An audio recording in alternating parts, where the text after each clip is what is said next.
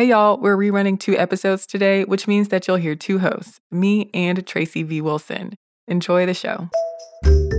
Welcome to This Day in History class from HowStuffWorks.com and from the desk of Stuff You Missed in History class. It's the show where we explore the past one day at a time with a quick look at what happened today in history. Welcome to the podcast. I'm Tracy V. Wilson, and it's August 4th. On this day in 1892, someone murdered Lizzie Borden's parents with an axe in Fall River, Massachusetts. According to that famous rhyme, it was Lizzie Borden. She gave her mother 40 whacks, and when she saw what she had done, she gave her father 41.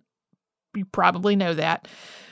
But none of that is right. Number one, it was Lizzie Borden's stepmother. Her mother was Sarah Anthony Morse, who died when Lizzie was about 3, and her dad, Andrew Jackson Borden, remarried a woman named Abby Durfee. This part is maybe a more excusable mistake, though, for as far as we know, Lizzie called Abby mother for most of her young life.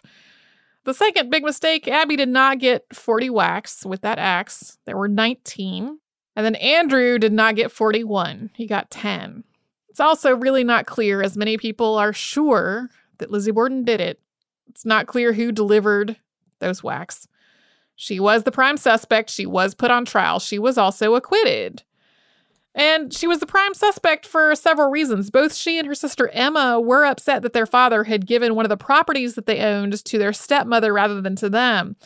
They were older at this point in terms of when people typically married. They were not married yet.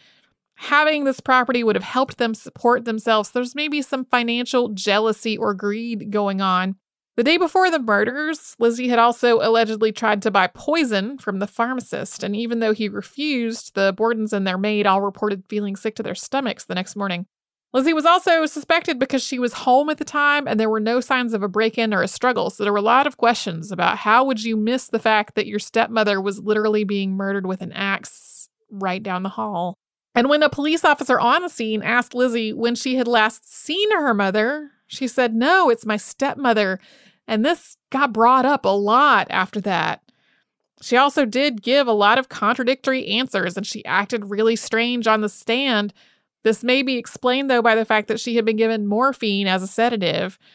She'd also burned a dress in the kitchen a few days after the murder. She was portrayed for a long time as really cold and unfeeling toward her family, but some documents that were uncovered more recently show that while she was being held, she had this just colossal amount of grief over their deaths. At the same time, though, that's a lot of circumstantial evidence that people pointed to Lizzie Borden, but there was no blood on her, not on her clothing or on her shoes. Officially, it's unsolved. Nobody else was ever charged.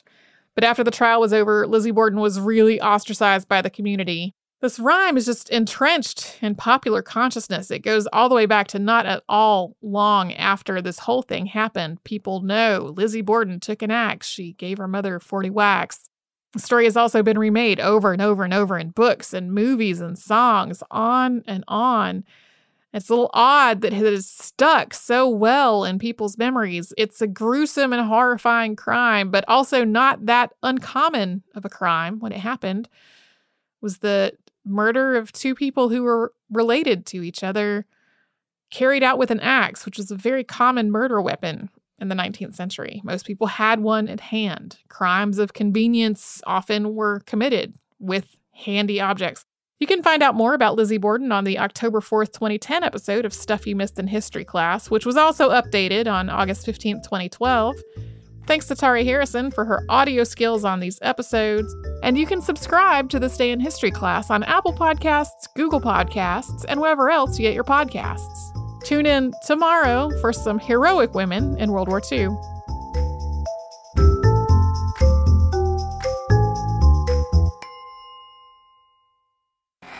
Greetings, everyone. Welcome to This Day in History class, where we bring you a new tidbit from history every day.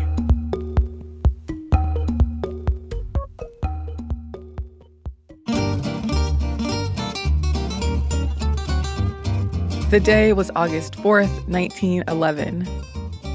A Major League Baseball player named Herman Schaefer, or Germany as he was nicknamed, stole first base in reverse during a game. Jeremy Schaefer made his major league debut in October of 1901, playing for the Chicago Cubs. Schaefer worked as a baseball player, coach, or scout until he died in 1919. But during his baseball career, he was known for his antics on the field. He entertained crowds by pulling pranks like wearing a raincoat onto the field, bringing a lantern onto the field, or walking along the foul line as if it were a tightrope. One of his most remembered stunts is stealing first base.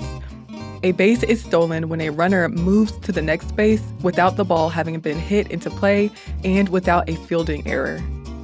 The official scorer awards stolen bases. On August 4th, 1911, Schaefer was in Chicago playing for the Washington Senators against the Chicago White Sox. In this era, stealing bases was a popular strategy.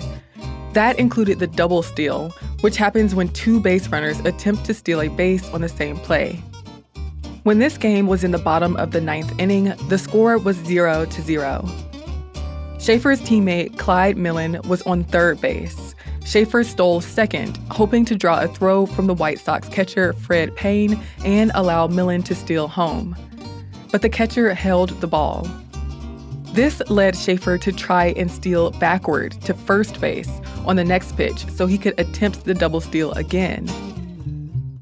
But again, he did not draw a throw from the catcher. White Sox manager Hugh Duffy ran out onto the field to argue with umpire Tommy Connolly about letting Schaefer steal first. While they argued, Schaefer made a run for second base again. Schaefer was caught in a rundown, or when a base runner gets stuck between two bases. At this point, Millen headed for home plate. But Millen was tagged for the third out, and the inning was over.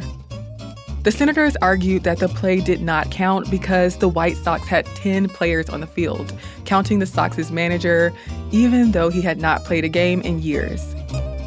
But the umpire ruled against them, as they had caused the chaos in the first place. And the official scorer only credited Schaefer for one stolen base, even though the umpire said that stealing first base was legal.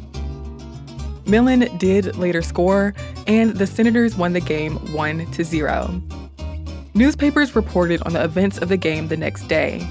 An August 5th report in the Richmond Item out of Indiana said, "The umpires and bugs will keep guessing all summer over what right has a man to steal bases backward."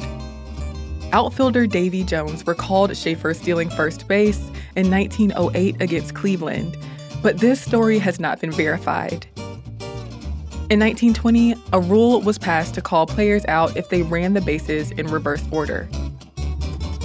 I'm Eve Jeffcoat, and hopefully you know a little more about history today than you did yesterday. And if you'd like to follow us on social media, you can find us at TDIHC Podcast on Twitter, Instagram, and Facebook. We'll be back with more history tomorrow.